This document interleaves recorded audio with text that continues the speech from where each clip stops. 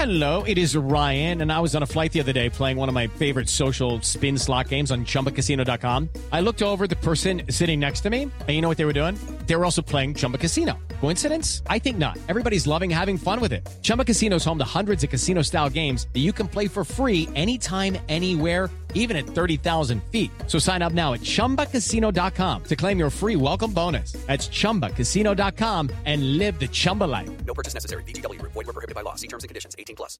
Hello, it is Ryan, and we could all use an extra bright spot in our day, couldn't we? Just to make up for things like sitting in traffic, doing the dishes, counting your steps, you know, all the mundane stuff. That is why I'm such a big fan of Chumba Casino. Chumba Casino has all your favorite social casino-style games that you can play for free anytime, anywhere with daily bonuses. That should brighten your day a little. Actually, a lot. So sign up now at ChumbaCasino.com. That's ChumbaCasino.com. No purchase necessary. VGW. Void where prohibited by law. See terms and conditions. 18+. This podcast is part of the Sports Social Podcast Network. This podcast is part of the Sports Social Podcast Network. This podcast is part of the Sports Social Podcast Network.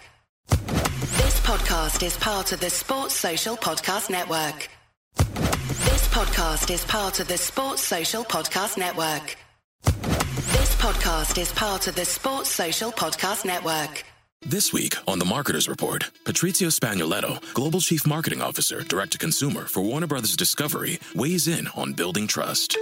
Trust is a really hard thing to build and a really easy thing to destroy, and we have to be very respectful about that. Our partnership with iHeart has really helped us build that trust and that relationship with the on-air talent. As the #1 audio company, iHeartMedia gives you access to all. Every audience, live conversations, trusted influencers, and the data you need to grow. Go to iHeartResults.com for more.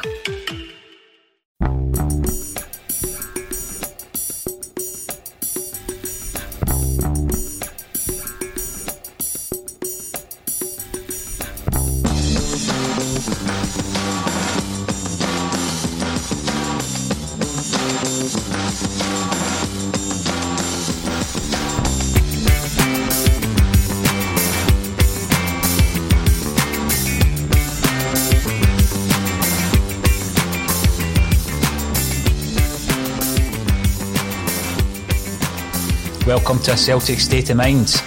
I'm Paul John Dykes, not Kevin Graham. And I'm joined today by Russell Boyce because Kevin's not showing up, Russell. So I'm having to take the hot seat. Are you disappointed?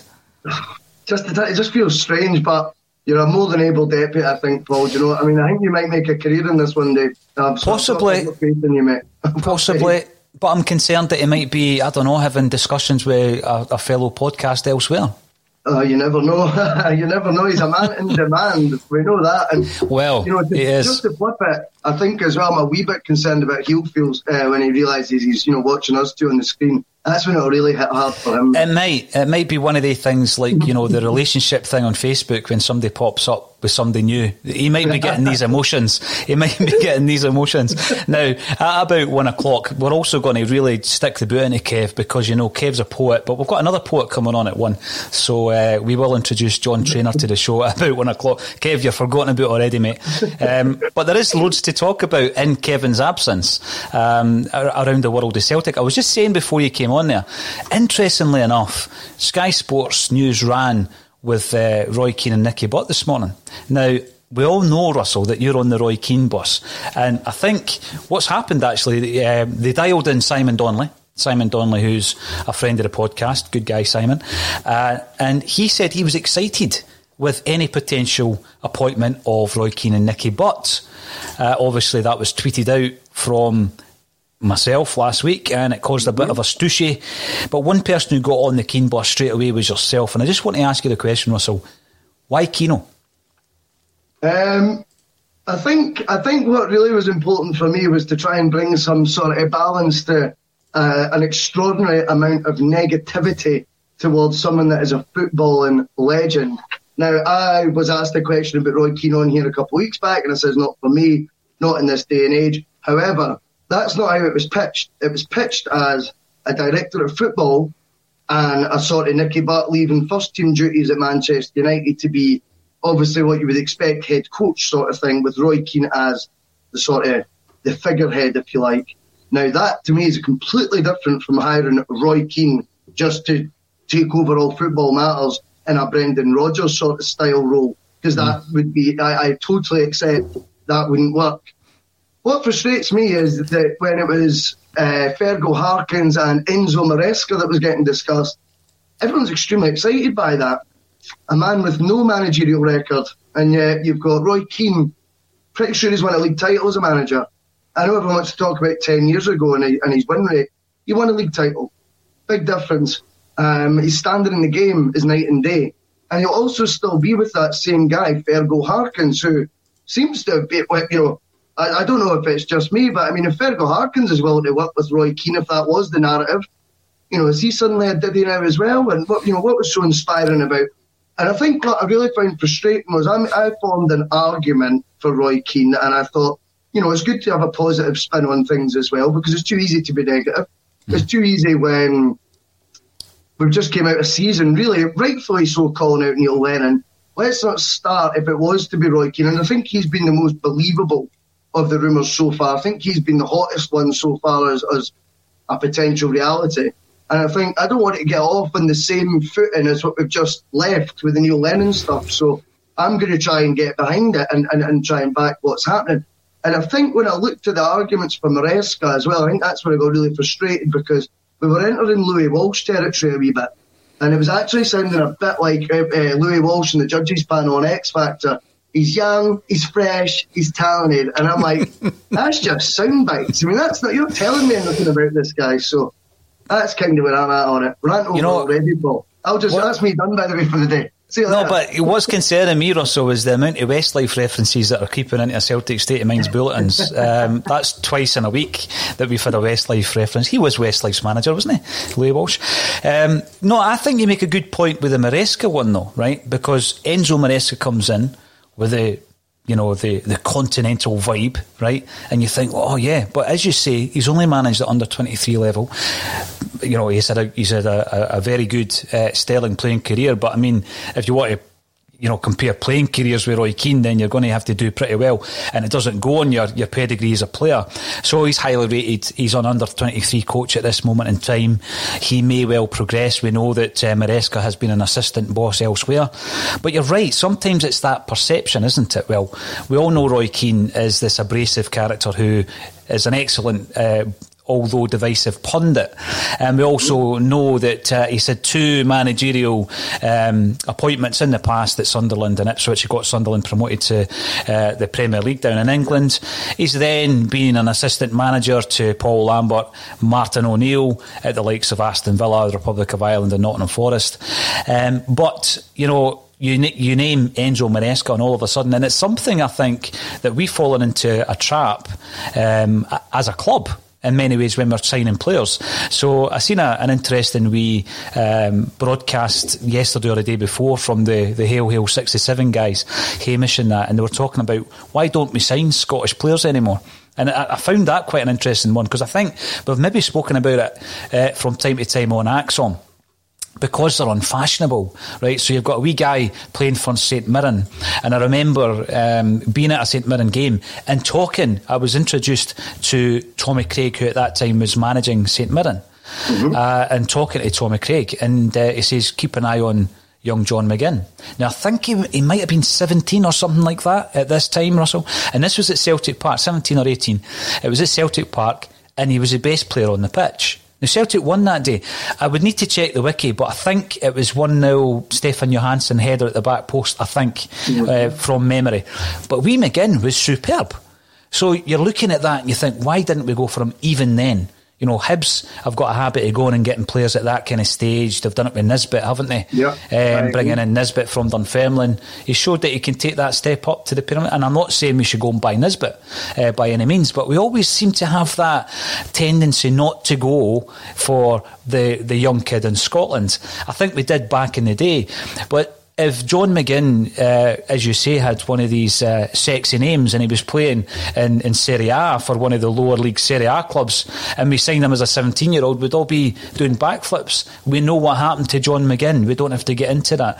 But you're watching Scotland this week and there's a few players in there, then you think, at a certain period of their development we could have got them fairly cheap, but why didn't we? Is it because they're Scottish? And I know Roy Keane's not Scottish. What I mean is we've tended as a club to always go for the overseas players because they seem to have this perception that they must be better. And what are you left with? You're left with Patrick Klimala, £3.5 million striker who can't score goals and can rarely play games. So I get that part of the argument, I really do. And you know my thoughts on Keane. I'm not keen on Roy. So that would be my view. But I found it interesting today that Sky Sports ran me that story. It wasn't like breaking news. It was one of these the morning shows, and I forget the name of the presenter, but he's dialed in Simon Donnelly and asked Sid about it. And he's on the Boise bus. He's all up for Roy Keane. I also read, interestingly, one of the stories on one of the Celtic sites. They attributed a quote to me. I'm not sure I said it, to be honest with you. I think it might have been Kev, talking about the kind of breakdown in the boardroom and, dropping names deliberately to the likes of Axom and different sites or sources and all this stuff, just to show others in the boardroom that Roy Keane's not going to be a popular decision. He's not going to shift season tickets. What's your thoughts on that? Because as I say, I'd need to listen back, but I can't remember specifically saying that. I think I might have agreed with Kev though. What's your thoughts on the tactical element of putting names out just to test the water? I think it's interesting because if that is the case that they are doing that, and it was a really fascinating point that Kev made when he said it, because again, it's just one of those angles that you don't instantly think of. Do you know what I mean? But I think if that is what Celtic's doing, that would show a real lack of conviction in whoever it is that they're going for, if they're having to gauge the moods first. I would like to think that whoever it is, Keane, but whoever it is that gets it, I'm hoping that they're 100% back in their own convictions on it and not, testing the water. To me sounds like they're not quite sure. And if they're not quite sure, then once the guy does get the gig, are they really going to back them fully?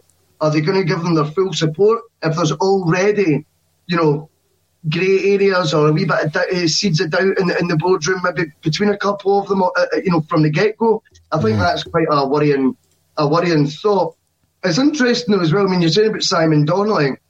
One of the other things I found really, really frustrating is, that Martin O'Neill's suddenly this dotty old man who knows nothing about football. He's got that little regard for Glasgow Celtic that he would just pitch his pal and to become the new manager there based on nothing. I find that actually insulting to someone like Martin O'Neill. I think it's ridiculous. If he thinks he's good enough, believe me, I don't think he's a guy who's going to be stirring the pot for the sake of it or old pals act just to get his mate. He'll want what's best for Celtic as well. And if he's worked with Keane, we're not week in, week out, it's international, but on a regular basis, who's more qualified to say what Keane's current level is in terms of coaching and how he works with a modern player than Martin O'Neill? And yet it's been derided. This dinosaur term just comes out just whenever you want to use it. I found that really frustrating. The big thing with O'Neill is, he's held in such high esteem by Celtic fans, and rightly so, because of what he did when he came in. I keep going back to that post-John Barnes Kenny Dalglish season, Russell, and the magnitude of the rebuild that was required back then. Yep. And what you needed there was someone who, and I don't think there's ever a situation where the manager has complete control over the football department. I mean, that never happens at any club. I think it might have happened back in the day with the likes of Shankly and Don Revie, Jock Stein, etc. But I don't think it happens anywhere now, and it hasn't for a long time. But he certainly had a huge influence in terms of everything from signings right down to the coaching side of things. And I know that Martin O'Neill wasn't your training pitch kind of manager. He left that down to John Robertson and Steve Walford. But there is one thing in relation to the change that we're going to be getting just now, is we need someone who has a say, a much bigger say and far more control than his predecessor in Neil Lennon, because when it comes to taking a job, being given your coaching staff, right, being told that we've got a list of players here, you might want Fraser Forster, but you're going to get Vasilis Barkas, you might want Ivan Toney, but you're going to get Albion Ayeti. So we need someone who's going to have far more control, not complete control, but far more control than what Neil Lennon had. And I think that someone pitched up on Twitter this morning. I've not had time to go back to you directly, so I'll answer it just now. And they asked, what are the positives should Roy Keane come in? And I had a wee think about it, because I'm thinking, very much like yourself, I don't want to be derisory of anyone. I don't want to be negative about anyone, Russell. So I'm thinking to myself, right, if I have to be as balanced as possible, and I wake up in a week and the announcement is Roy Keane's the Celtic manager, I've got to get back. I've got to get behind them. I've backed every Celtic manager throughout my Celtic supporting life. So you're going to get back. At no point have I ever said, if A, B or C is going to be the manager of Celtic, I'll not be back. I've never ever said that. Regardless, there's been certain managers you weren't as keen on, of course. But if Roy Keane is going to be Celtic's manager, I would need to think, well, what are the positives?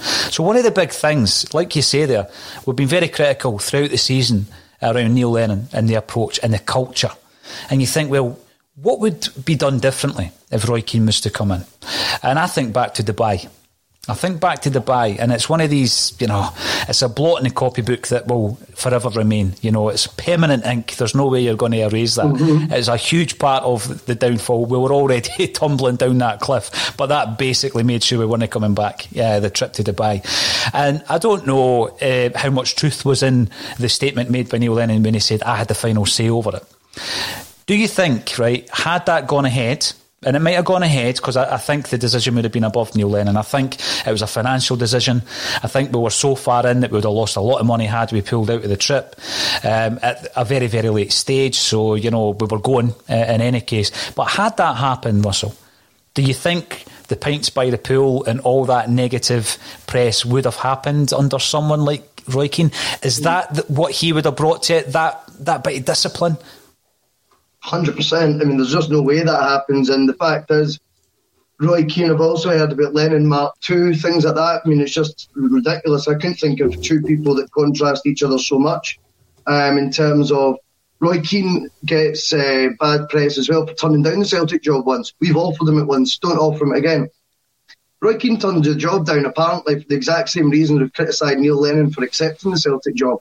And that's because he was not having his number 2 picked for him. Aye. I mean, this is the strong mental side of it we were looking for from Lennon. We've all called out. And yet that's why he turned down the job and yet gets bad press for it. Mm-hmm. Spinning it, Paul. I'm telling you, I'm spinning it, mate. Yeah, you are spinning it. Yeah, I mean, I don't want a manager to come in and get told whether Ronnie Dyle is a brilliant coach or not. I want you to come in and go, no, it's going to be Nicky Bucks. That's where I want to be there. End of story, or wherever it may be, whether it's him or not. This week on The Marketer's Report, Patrizio Spagnoletto, Global Chief Marketing Officer, Direct-to-Consumer for Warner Brothers Discovery, weighs in on building trust. Trust is a really hard thing to build and a really easy thing to destroy, and we have to be very respectful about that. Our partnership with iHeart has really helped us build that trust and that relationship with the on-air talent. As the #1 audio company, iHeartMedia gives you access to all. Every audience, live conversations, trusted influencers, and the data you need to grow. Go to iHeartResults.com for more. To get back to the pints at the pool thing, that to me was it was a great insight into just how much the wheels had came off at that point, because not only to me was the culture a wee bit wrong, and I know they're going to say it's one, but as I say, I owned a pub, right, for 6 years. You don't have just one, right? Nobody has one, right? There's no point. You don't go for a pint. It's like the old Billy Connolly sketch, I'm going out for a pint, but the pint must be that size, you know what I mean? You don't go for one, right? So that's nonsense from the start. And secondly, I think as well was the lack of the unbelievable unawareness of how it would look, the unashamed approach of just lying down in the sun lounge or drinking the pint and using the excuse of it's illegal to take photos without telling us. You're at Celtic. This is a big deal, mate. There's going to be photos taken of you, especially while the club's in this. What do you want to call it? I mean, mini to mid-crisis at that point in the league campaign. You were going to get a lot of attention, and I just think, firstly, the unprofessionalism of it's one thing, but secondly, just that unawareness on Lennon's part of whatever idea it was, to be sitting doing that was baffling. And anyone thinking that Keane would be doing the same thing next January is kidding themselves on. Just not a chance. We'll be talking about Scott Brown throughout the broadcast today anyway, Russell, but do you think that was damaging on Bruni? Is that something, I mean, we remember the pictures of him indulging in a wee kebab after a few sherbets one night during the Ronnie Dyler period, but do you think, that image of Bruni, indulging in a pint or two with Lenny, is that something that, has that done him any favours when you think about the fact that we're looking at Scott Brown in an Aberdeen jersey next year, and I never thought we'd see the day. Never thought we'd see the day.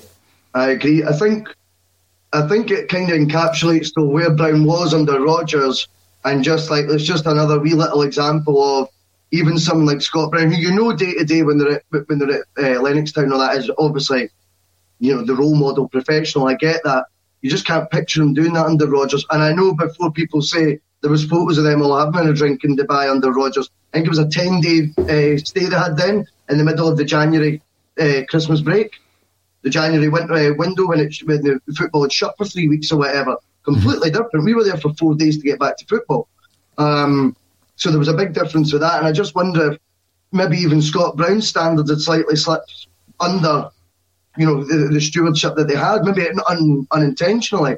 With regards to him going to Aberdeen, I couldn't agree more. I think when we see him in the shot, even seeing him at the training ground with Aberdeen crest, like on the training ground behind him, it just all felt really, really uneasy on the eye. And I think when you see him in the red strip, it'll hit home. You wonder what his reasoning is for it. Perhaps the inner competitive spirit in him just tells him that he wants to. Now I can still play 38 games in the league, and they're going to give me that for 2 years. That's all I want to play. And if that's the case, as you see with so many ex-professionals, play as long as you can. They all say it, because it's the best years of your life. So from that point of view, it may well have been that it's easy to give Celtic criticism for not doing enough to keep Brown, but maybe Celtic have got to be realistic and say, we're going in a new way. You're only going to be playing 15, 20 games. We would love to keep you, but if you're only playing 15 to 20 matches, your wages are going to need to drop substantially. And what are you after? And if he says, if my wages are going to drop, I want to be playing every week, that would be my sort of compromise. And Aberdeen are going to throw in some coaching there with the first team as well. It may well be that it's Brown that's driven this decision from that sporting side of it. When I seen the announcement, there was a few rumours kicking around, and then the Stephen Glass connection. They were, teammates at Easter Road. And when I seen the connection, I instantly thought of Craig Gordon.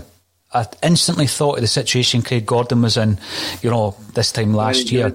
And we had Gary Locke in here a couple of weeks ago for a completely different show, and we're just chatting away, and he was talking about Craig Gordon.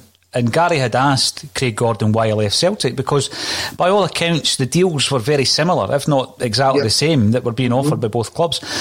And he basically said because Hearts wanted him. So he was getting offered a deal at Celtic, but it would have been, like you say, back up. You would have been kind of, at grass. You're winding your career down. No promise of the coaching side of things.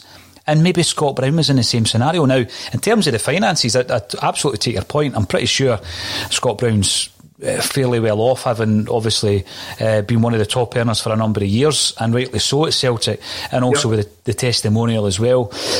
But I think his ambition would have been along the coaching side, and if he wasn't going to be given that as a promise or as part of his new role, then Aberdeen offer him it and he's gone. I just think back particularly to that time where the ball was booted against him after he was scythed down up at Pittodrie, and he gets up and he does that wee shuffle. I call it the Calzone shuffle. I'm not sure what it is. And it's one of the moments in Scott Brown's career that you're thinking to yourself, they all hate you, Scott. They all hate you up there. The players, the fans. Yeah, he's just laughing and he's giving it this wee kind of swagger. Rolled up the shorts. now he's playing for them, But I think that it's going to be a difficult watch for Celtic fans to see him in the red Aberdeen. But it begs all the questions. Who's replacing him in terms of a player? Who's replacing him as a captain? And that brings in the highlight or the headline rather. Can Celtic keep higher to lead us into the new era? I was reading just the other day, Brendan Rodgers says that Callum McGregor is the natural successor in terms of a Celtic captain. I don't think we can afford to lose Chris Sire. Now, I know there's loads of people out there who tell me he can't jump, he can't win a header, and they'll show me all the examples, and I totally agree with that. But I think he brings a lot to the Celtic side, Russell. And I think, if the £8 million reported fee that Newcastle are willing to pay for him is to be believed, then we really can't allow him to go at that price. No, absolutely not. And I think, again, what I've said before, I'll stand by whoever the new manager is. See if they come out and, at the beginning of their tenure and they tell us, look, Eddie and Chris Sire are leaving. We offered them the best deal that we could possibly offer them. We told them, how important they were going to be. They didn't want to stay. See, for me, that'd be a good start, because that would be at least Celtic's doing everything in their power to keep these guys. Secondly, what is it these players are getting told these days by Celtic when they're joining? If Newcastle becomes a viable option for you to leave Celtic as a mainstay, Newcastle United run by Mike Ashley that are in free fall with Steve Bruce in charge, if that remotely appealed to Chris Sire, then that tells me that we're selling Celtic completely wrong now to players, and it's all about join us for 2 years, the EPL lights will shine on and you'll get your move. It should be an unrealistic conversation. And that's why we need guys, whoever it's going to be the manager, who start talking Celtic up to what Celtic's capable of being and start reminding the players, this is the biggest club you'll play for probably. This is an honour for you to do it. Russell, during the season you brought that up and I thought it was an excellent point.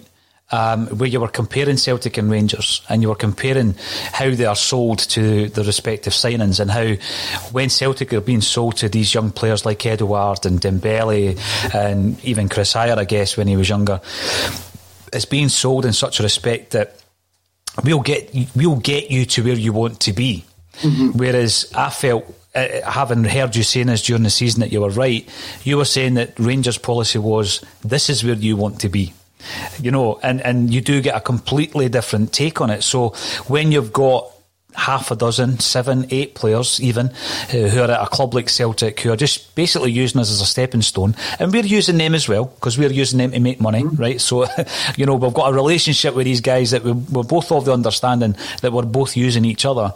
But then if there is mutiny in the camp and 4 or 5 of them down tools, it's more likely to happen in the environment that Celtic have created. And I think that was the point you made during the season. And this season showed you how that can unravel spectacularly. So I totally agree with you. We need to change our tact when we're bringing in these guys from wherever they're going to be coming in from after this season, because obviously the whole landscape's going to change when it comes to overseas signings. So I think it was a great point. It's not one that's been brought up that often, but I think the proof is in the pudding, as they say. Scott Brown's going to leave. I've already said I would have Chris Sire as my captain. On the whole money, both ways, sort of like, well, you'll get your move and we'll make money on it. For me, if we've got guys that are dedicated to the cause, we'll make more money that way because they'll get us in the Champions League. And this is the different. See this making money nonsense. These guys that are meant to be, going to these big clubs or whatever, how often have they got us in the Champions League in the last decade? Not often. No, you're right. Not often. And do they get it? Do they care? If they've got one eye in the Premier League? Whereas again, if they're playing for the biggest club they can play for is Celtic, they're like, that's the Holy Grail, get to the Champions League with this club. I think that's what you would make. The business model would actually be a lot more beneficial if they took that approach. So I just wanted to add that in as well, because if it's about making money, it's flawed as well. No, you're right, and flip it, because if you think, well, what did we actually make on Van Dijk? We probably made, I think, 10 million on the original deal, and then the sell-on, Dembele, 20 million plus the sell-on. Frimpong, I think it was after the sell-on to Man City, it was something like 7 or 8 million quid. So as you say, you make your progress into the group stages instead, and you're making £30 million. So, and that's season on season. I think the whole outlook is going to change.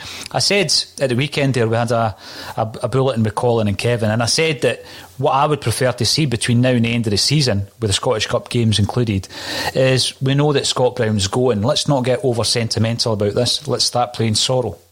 What's your thoughts on that?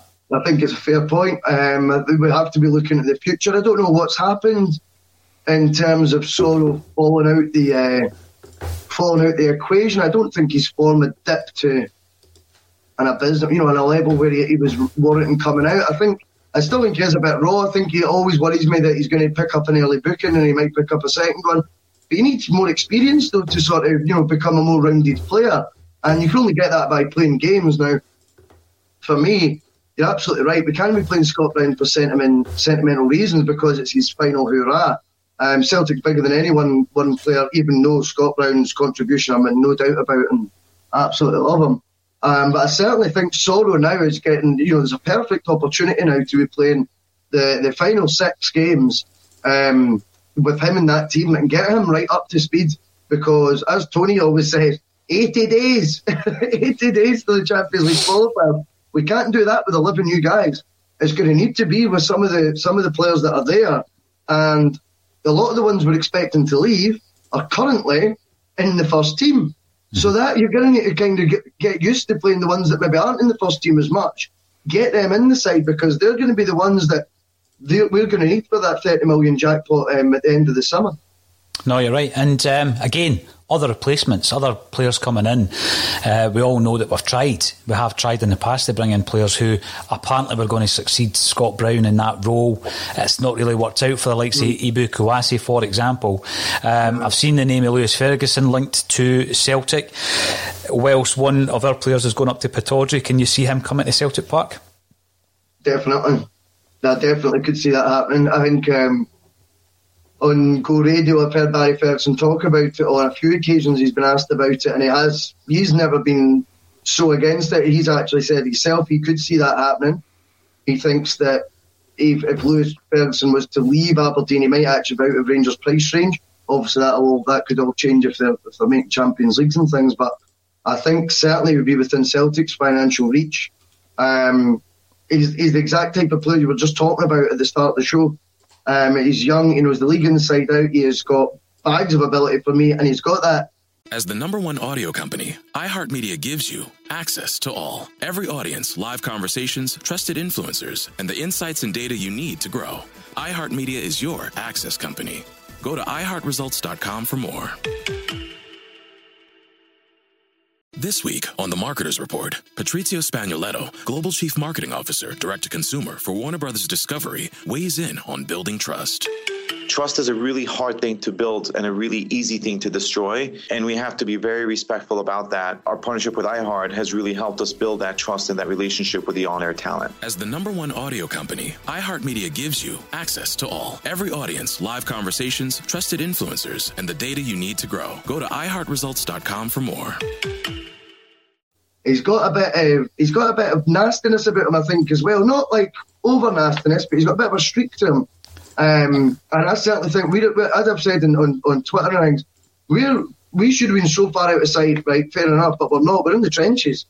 And it's going to be a Paul Hartley, Barry Robson job, I think, next year. You know, in midfield, it's going to be sleeves rolled up, and we're going to need to try and wrestle the title back. And you know, it'd be pretty sweet if it was Lewis Ferguson doing it in a Celtic shirt as well, wouldn't it? Absolutely, yes, it would. Now, we do have a special guest waiting in the wings. We're going to bring in John Traynor in just a moment, the Bard of Paradise, he could be called.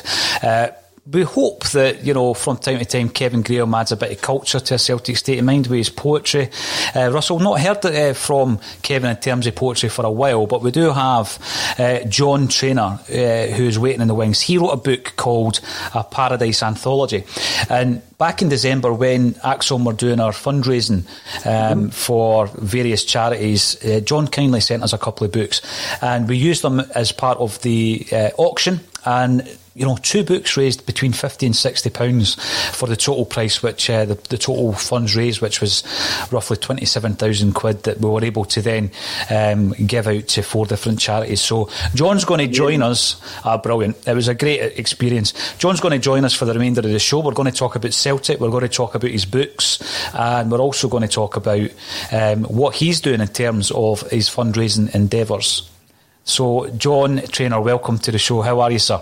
Hi Paul, thanks for having me on. I'm good. It's an absolute pleasure. But as I say, everybody at Celtic State of Mind was delighted when you got involved and helped us to raise some money for much needed causes, at Christmas time, during the pandemic and everything else.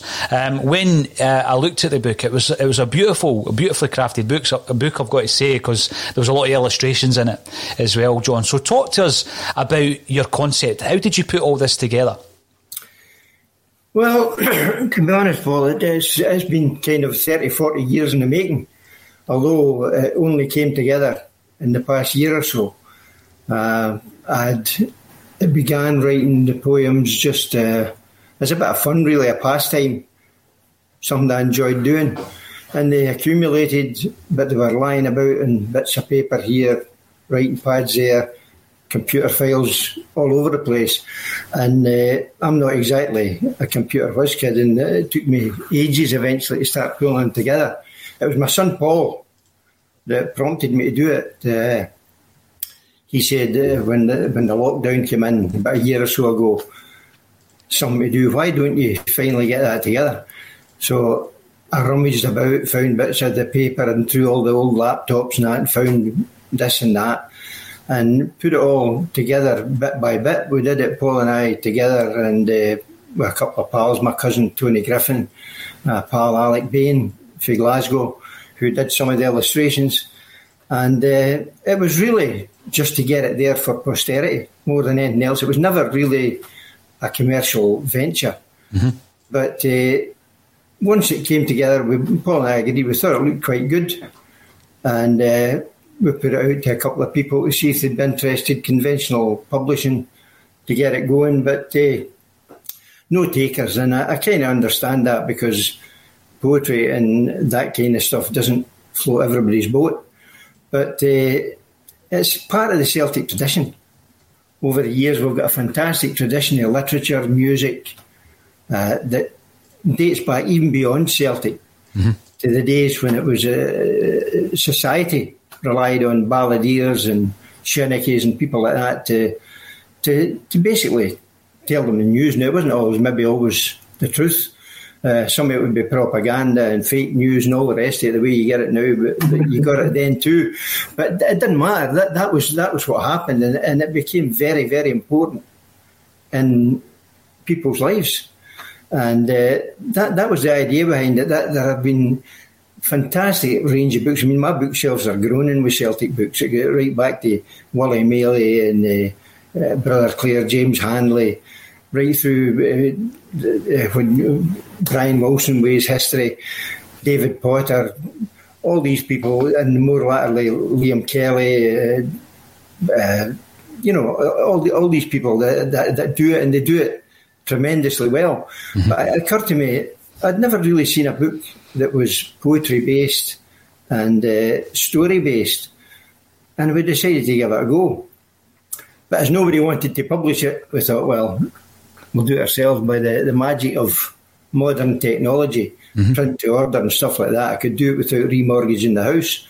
So that's basically what we did. And we went on to the Lulu website, which is an online bookstore, and put it together bit by bit, loaded it up and set it free. But really all I was doing was I ordered some books for myself because I wanted to give them to friends, family, people like that, and just see what happened. And it ticks over, it sells a book here and there, but I was never really that bothered about it. And then a friend of mine who I gave one of the first books to, John McKay from Shotts, it was him who came up with the concept of maybe offering it to the foundation for fundraising, and I was quite happy to do that.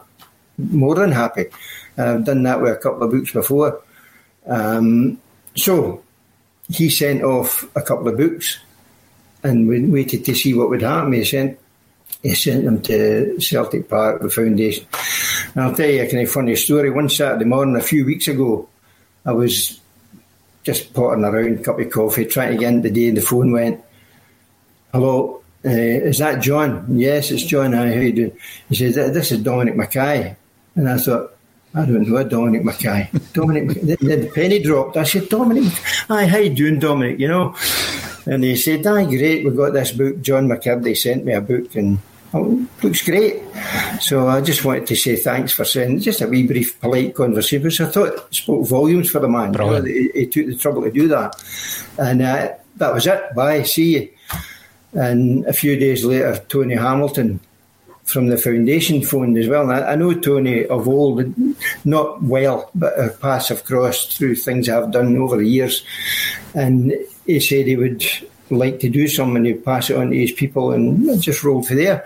So it was launched on Friday, and the proceeds will go to the foundation, whatever they may be, whether it's 20 quid or 20,000 quid, it'll go to the foundation. And I'm delighted to do that. So that's brilliant. That's basically the background to it. But you could have knocked me down with a feather when I realised it was Dominic McKay on the phone, you know. I think that says a lot. How positive that is. You know, when we've been talking all season, Russell, about the lack of engagement by the club, when the incoming CEO phones you at home, John, I think that's tremendous. And you know, and I think it bodes well for the future. I really do. I think that bodes well for the future, because there's a lot of Celtic fans seem a wee bit kind of disenchanted at the moment with the club. I think a big part of that is down to the fact that we can't go to Celtic Park, obviously. So that's brilliant. That's outstanding to hear, and it's great that you've got that link up with the foundation. I mean, as I say, yourself and your son very kindly sent us a couple of books back in December, and that contributed to our own charity endeavours. But you're no stranger to writing, because you've written a few Celtic books over the years, John, haven't you? Tell us a wee bit about. Well, the first one, was in conjunction with my cousin Tony Griffin. A wee bit of atonement for not being in Lisbon, to be honest. You know, I didn't manage to get to Lisbon, didn't get to Milan either, unfortunately. But still, I thought, well, at least if we do this, we're part of it.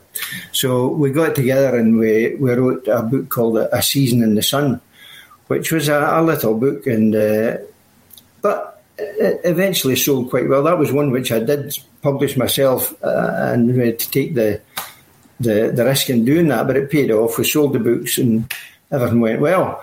But it was fantastic doing that. But at that time, as well as doing that, I was working with a publishing company myself, and they developed some links with Celtic and some other clubs to do stuff. And one of them was a trophy room book. I don't know if you ever came across it at all. It was called The Glory of the Green. Yep. And we did that. A colleague and myself from Holmes McDougall Publishing at the time. And we had a great day. We had a fantastic day. You wouldn't believe it. This is how naive everyone was in those days too at Celtic Park. We drove up the early hours of the morning, me, my mate, a photographer called Michael Siebert, a German guy, and basically chapped the door, and a security man came out, and we told him who we were, and he said, "Oh, that's fine, yeah, come in." Took us in, led us to the trophy room, all the different venues, and then he went away. He just disappeared, gave us the keys to the cabinet, and disappeared. And we were sitting there, pulling out the Coronation Cup, setting up, taking a photo, and then I thought, I'm going to get some photos of myself here. So I sat down in the Coronation Cup here, St Mungo Cup there, something between my feet, getting photos taken, and I thought, this is unbelievable. You know, how could that could never happen now? We could have wheeled a lorry up to the back door and just put stuff in. I'm sitting there with Charlie Tully's ring on my finger, getting my photo taken, and that. You know, I thought I could walk out with this ring on my finger. Who's going to know anyway? You know, obviously I didn't. But it was a tremendous experience to do that, and the book was well received. It's quite it was quite something to do. But a funny story about that, while we were doing it, we're walking around looking at all the cabinets, saying we'll put that in, we'll put this in, and this guy comes walking around the corner, Terry Cassidy. What are you doing here? And we explained to him, you know, he didn't seem to know. It was Jack McGinn that had arranged it. And he said, I didn't know anything about this.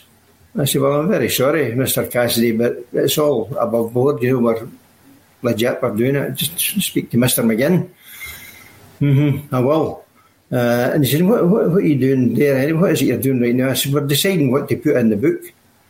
He said, yeah, I hope you're going to put everything in. I said, well, come on, we can't put everything in. There's thousands of things, ashtrays and this and that. We're picking the best stuff. But he wasn't very happy about it at all. The fact that he didn't know, but he just turned and walked away and left us to go on with it. But he was very gruff. It was a totally different experience for the Dominic McKay one, Absolutely. Totally different. But anyway, it went well, and one led to another. Mm-hmm. And I did a wee condensed history of Celtic, not in the same vein as the real proper histories. It's just a potted history. Did that and an All-Stars book, and I got involved 2 or 3 years ago with doing In the Heat of Lisbon. I don't know if you saw that when it came out, and it turned out it was a 2-part book. The first part of it was Tony and my old book, A Season in the Sun. Yeah. And then a guy, Mike Marr from Australia, wrote the second part about the fans going to Lisbon. Mm-hmm. And it was lumped together. It became In the Heat of Lisbon. And again, did reasonably well. So yeah. I've had a potted history with it, but I've enjoyed it, thoroughly enjoyed it. Labour of love, really, Absolutely brilliant. And it did pretty well. Around about the 50th anniversary of Lisbon. That's correct. Exactly, that's what it was for. It was for the 50th anniversary of Lisbon. Yeah, I remember it, John. But there was some great... The wee book originally, The Season in the Sun, that became a table piece on the 25th anniversary of Lisbon Lions dinner in Glasgow.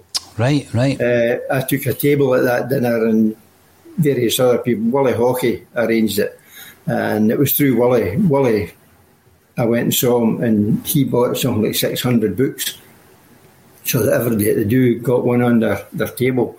So that was a wee bit of a thrill too, and sitting there, and the Lions were just on the right hand side on the stage. It was great fun. It was a great night, brilliant night. Now, we've spoken about the Lisbon Lions, as you say, John. We're now at a very much a kind of turning point now, at a crossroads with Celtic. How do you see it going? I mean, what you've told us already today has been very positive about Dominic McKay. Yes. A big rebuild this summer, John. I mean, do you think Celtic can wrestle that title back from Rangers immediately? It's going to be a big task to do it, but I'd like to think we can do it. It's going to be all about how, as you say, the word is positivity. That's what we need. We need to get... sorry, I forget your colleague's name. Russell was talking about getting some steel into the midfield, and I think that's with Bruni being away, we're definitely going to need that. Mm-hmm. But if the recruitment's right, and we get the right man in the chair, and at this point in time we've not got a clue who it's going to be, I don't see why we shouldn't. But having said that, it won't be easy. It won't be easy because this season that's still going on, I was going to say just past, it's still on. It's been the most disappointing season in my life supporting Celtic, It really has. And I've seen some ups and downs. But the expectations were so high. It wasn't a presumption that we were going to do it. But we were confident that we were going to put up a real good show. And it just came to nothing. It just died on its feet away back in November, and it never picked up for there. And you kept thinking, if we do this, if we do that, but nothing. It all turned to sand. And whoever comes in now is going to have a big job to do it. But I think if the attitude is the same as Dominic McKay showed in phoning me at home on a Saturday morning, there's a chance we could do it. It's all about the right people, the right players. I heard you talk me earlier about Barry Ferguson's nephew, is it, from Lewis Ferguson? Yeah. I've seen him playing, and it's hard to imagine Barry's nephew playing for Celtic, but he'd be more than welcome. If he comes, he'll be like Bruni and Kenny Dalglish and all the other ones before him, Bertie Peacock going way back. It's no barrier to being a hero at Celtic Park, being Barry Ferguson's nephew. If he comes and does a job, he'll just be a superstar Celtic player as far as we're concerned. Great shout. That's what it's all about. No, you're right, John. The diversity of Celtic is well known. You've told us about your book, and you sent me a link via email, so thanks very much for that. Where can we find that? How can we support the foundation by buying your book?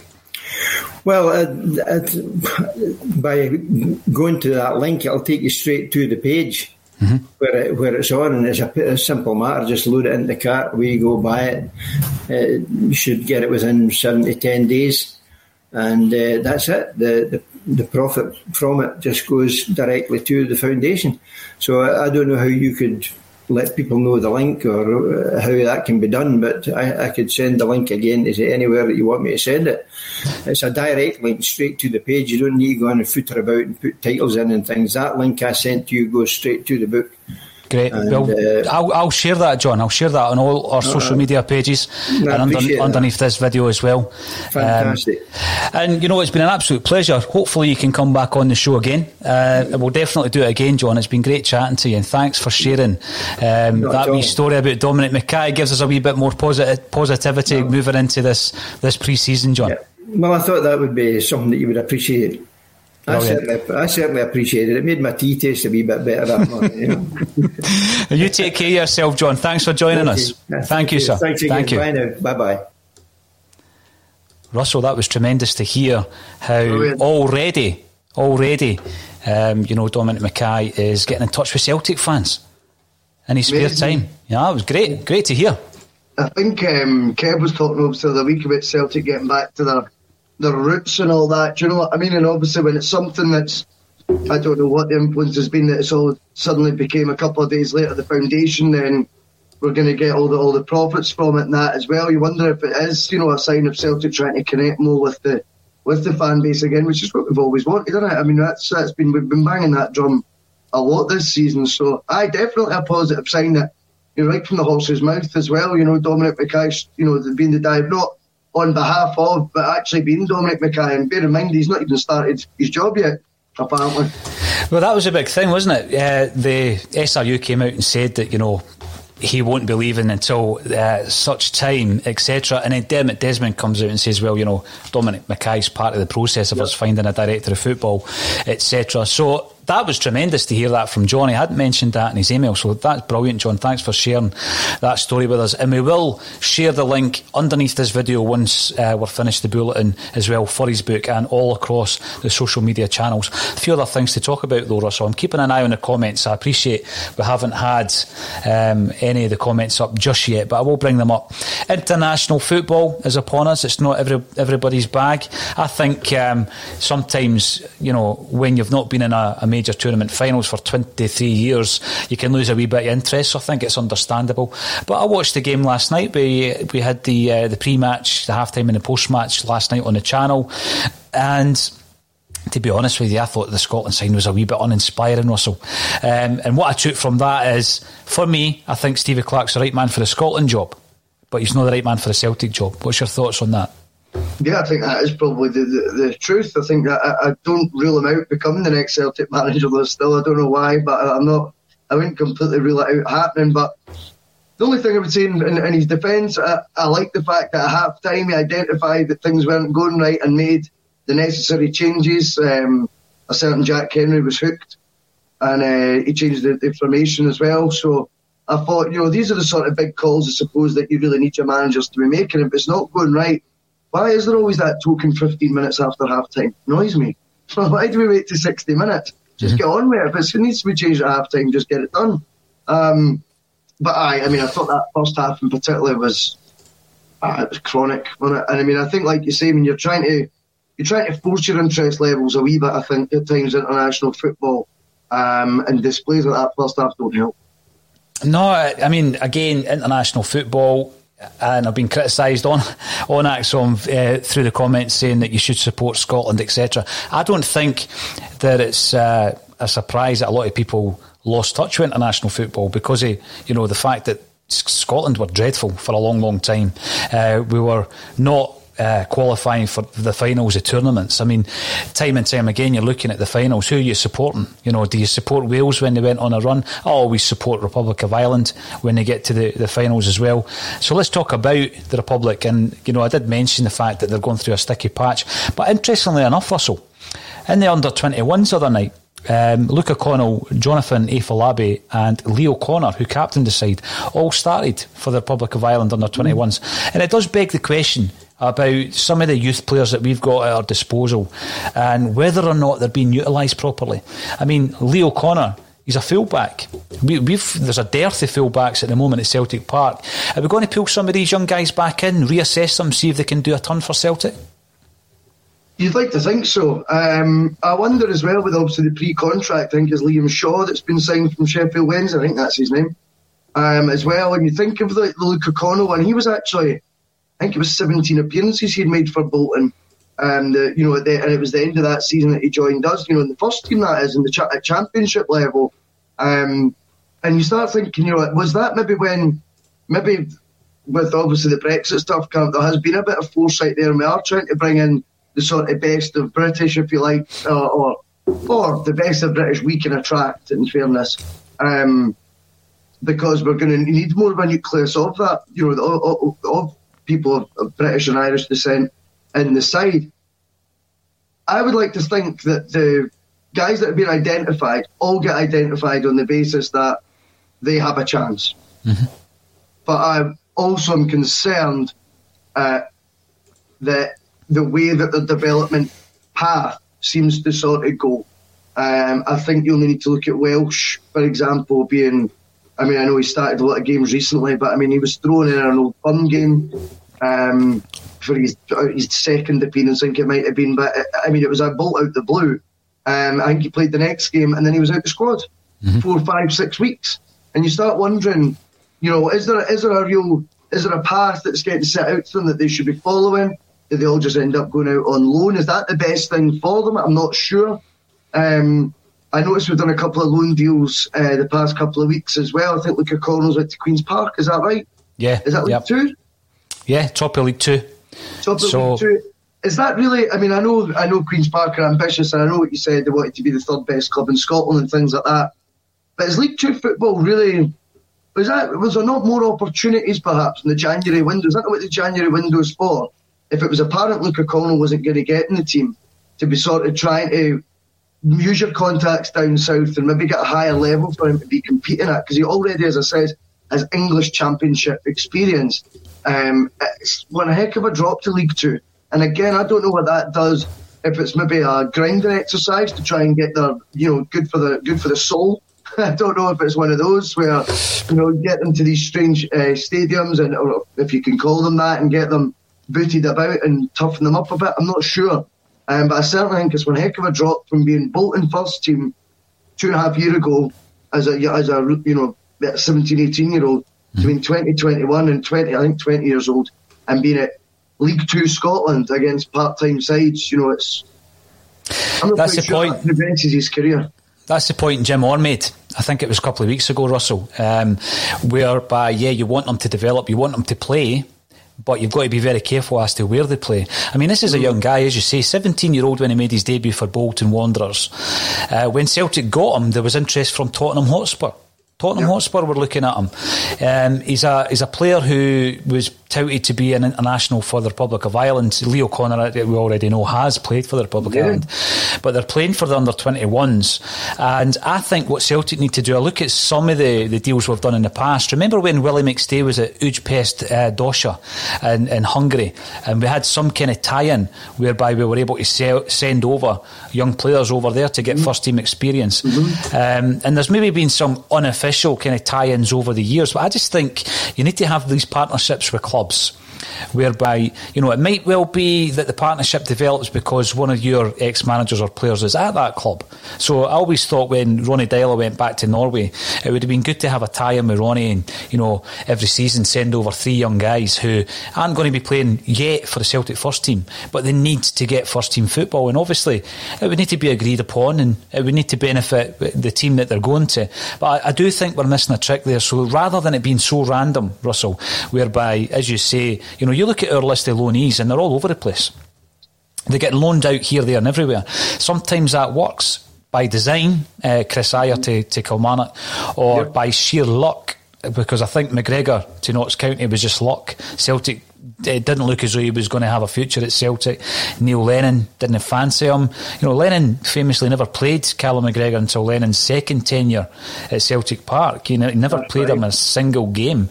He made his debut at 21 under Ronnie Deila, and as we've said a couple of times on the podcast, there was an offer that came in from Carlisle And Celtic, very nearly sold him for a nominal fee when, one of the Notts County deals was up. So I think it can work in your favour. It can work just through sheer chance. Ryan Christie again. I don't think anyone expected him to come back and make an impact at Celtic. Even though Colin Watt's not his biggest fan, he's obviously made an impact since he came back from Aberdeen. So it would be good. He knows it as well. I think so. I know. It would be good to have these partnerships with clubs at a certain level, where you can put 3 or 4 young guys out. Now, we've had Danny Lennon in here. Obviously, they've taken on the young kid, Otu, who's a left back, and he's coming from Celtic and he's playing for Clyde. I think he's played 2 games. He got the man of the match in the first game, Russell. So, there is a level that they can play and they can perform. And a lot of the players that I've spoken to who came through the reserve leagues, if you like, they said that was pivotal in their own development, because they learn so much from these old grizzly pros that they're playing against. And it might well be that, it's not the most fashionable league in the world, going down to the level 4 of the Scottish football pyramid, but surely it's better than no playing at all. No, I take that point, I really do, but I think, as I say, it seemed to me like, the January window should really have been when, if we think it's going to be beneficial for him to be playing football, why does it need to be a case of, well, it's better than nothing, it's better than him not playing? I think the question has to be getting addressed earlier. Whereas, Luca Collins went to Queen's Park at the beginning of March, end of February.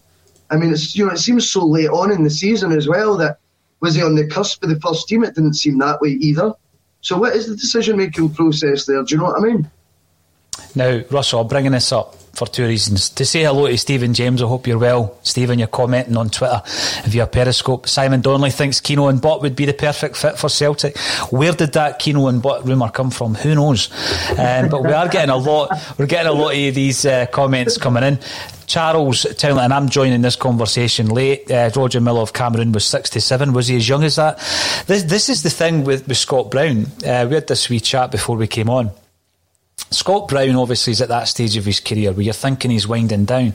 But modern football has changed so much in that respect. I mean, we've got Messi, Ronaldo, Zlatan. They're playing well into their 30s. I mean, Zlatan Ibrahimovic is 39. You see him the other night, he looks like at the top of his game. We've got a tendency, I think, once you get to that 32-year-old to think, right, you're finished. Do you think Bruni could still, perform well for Aberdeen for another couple of years? Because, I mean, certainly, I know, obviously, Kebab Gate aside and a couple of pints by the pool's not going to do much damage, but, I mean, he certainly looks fit enough. Definitely. I don't think there's any doubt that there's going to be moments. It's a guarantee there's going to be podcasts when, during next season saying, can you believe we let Bruni go? Look at him, do you know what I mean? He just won Player of the Month or something like that. You can see it. I think he's going to go there and make a huge impact in the first team. I appreciate the coaching side, obviously, something he's going to be passionate about as well, but I think he's going there to play. And I think you're absolutely right. It's so easy just to say players have, he's lost his legs. It's just laziness, those arguments. Tell me why he's not playing well. What was it? What aspect of his game did he not play well? What was it? Stray passes, or was he out of position for a goal? Instead, it's just once they get past that 33 mark, you're absolutely right, Paul. They just start saying, lost his legs, past it, has been. It's just lazy sort of analysis. I think the big thing this season, because when I'm watching Celtic now, obviously you're at the game, you enjoy the game. You're not being so analytical, but sure. Because we've been covering the games on match day this season, you're actually sitting there taking notes, you're making observations, so that there's conversation pieces there. And the big thing for me this season comes right down to the fact that he was mismanaged. He should never have been playing 3 games a week. He was. I mean, every time he was fit, he was getting a game. And I think that was the biggest problem this season. I mean, we've seen some excellent performances. I mean, I thought he was one of our better players in the game against Rangers the other week there. I thought his first half performance against Milan was absolutely tremendous. I mean, he bossed it. But then I've seen other games where it does look as though he's a bit jaded. But I reckon that's down to the fact that he's been mismanaged this season, Russell. And I've said it on the podcast before, and, I stand by this. I just think with the level of change we're going through, not just the personnel, because we reckon it could be upwards of 12, 15 players out the door, not all first-team regulars. You're losing a CEO. great story from John about the incoming Dominic McKay. You're losing a head of recruitment in Nicky Hammond. He's on his way out. You've lost your manager. You're losing your captain. So there's 4 pivotal members of the football department, right? And they're all going. And that's why I felt, it would have been wise to keep Bruni for another season. That was my thinking behind it. So I think, the opportunities that's maybe going to give people like Sorrow, and any new signings that we bring in, you've already mentioned Lewis Ferguson. That's great, but I don't think we'll be able to wash Bruno out our hair as quickly as one pre-season. I mean, I think we'll see him next season, hopefully in person, and it's still going to be strange for me seeing Scott Brown in an Aberdeen jersey. Couldn't agree more. I could not agree more. It'll be sickening. Like I say, I think we'll definitely rue it as well. I think there'll be moments through the season where, because there's going to be ups and downs, we know that, and there could be a bang average performance we put in where you can hear it already. We could have been doing with Scott Brown tonight. I can hear that already happening next season. And seeing him in that shirt's definitely going to feel uncomfortable, definitely. It wouldn't sit well. Just one final point. Aye, yeah, it is from John McVeigh. There's Simon Donnelly back up on Sky there, talking about Roy Keane and Nicky Butt. That seems to be catching a wee bit of momentum there, Russell, when you're driving the bus. Absolutely. Grant Liddell, bring back David Marshall. He was getting a bit of stick, wasn't he, for the goal last night? David Marshall. I think the goalkeeper situation is a difficult one for Celtic. I've read a report that perhaps Barkas were going to cut our losses and send them back, and there's going to be a club interested in Greece. I understand that, absolutely. That leaves us with Bain and Hazard who's playing international football, Bain who's never a number one. So I reckon we will sign a goalkeeper, but I'm not so sure it'll be Davy Marshall. All will become clear in the coming weeks. And of course, Zach's on Bulletin will be here every day to cover that, as well as covering the games. Quick prediction for the weekend, because I personally won't speak to you again. You will be back tomorrow night with Kevin, obviously doing the dirty on me tomorrow night, Russell. Quick prediction as we go on for 5 Scottish Cups in a row. Falkirk at Celtic Park. Surely we won't have an upset there. I think 1-0. I think it's going to be I think it's a potential banana. I think it's going to be a nervy affair. I think we'll get the job done, but 1-0 would be the score that's in my head.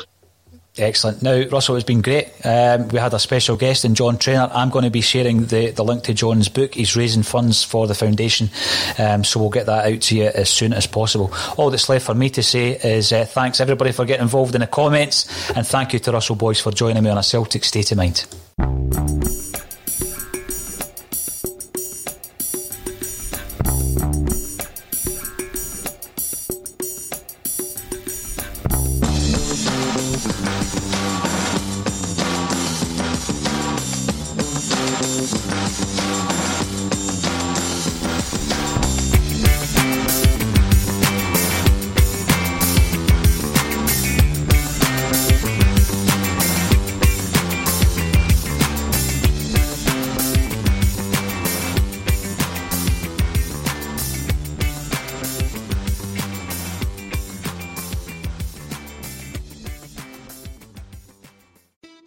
It's the Marketer's Report. This week, Patrizia Spagnoletto, Global Chief Marketing Officer, Direct-to-Consumer for Warner Brothers Discovery, weighs in on the difficult task of building and retaining consumer trust. Trust is a really hard thing to build and a really easy thing to destroy, and we have to be very respectful about that. Our partnership with iHeart has really helped us build that trust and that relationship with the on-air talent. The best thing for us to do is to build a relationship with our consumers. And if those consumers have a relationship with the DJs that are on air, then we want to build on that. House of the Dragon, which was one of our most successful, if not the most successful campaign we've ever done for a show, audio was a core part of that. As the #1 audio company, iHeartMedia gives you access to all. Every audience, live conversations, trusted influencers, and the insights and data you need to grow. Not just a media company, iHeartMedia is your access company. Go to iHeartResults.com for more. Sports Social Podcast Network. Sports Social Podcast Network. Sports Social Podcast Network. Sports Social Podcast Network. Sports Social Podcast Network. Sports Social Podcast Network. Sports Social Podcast Network.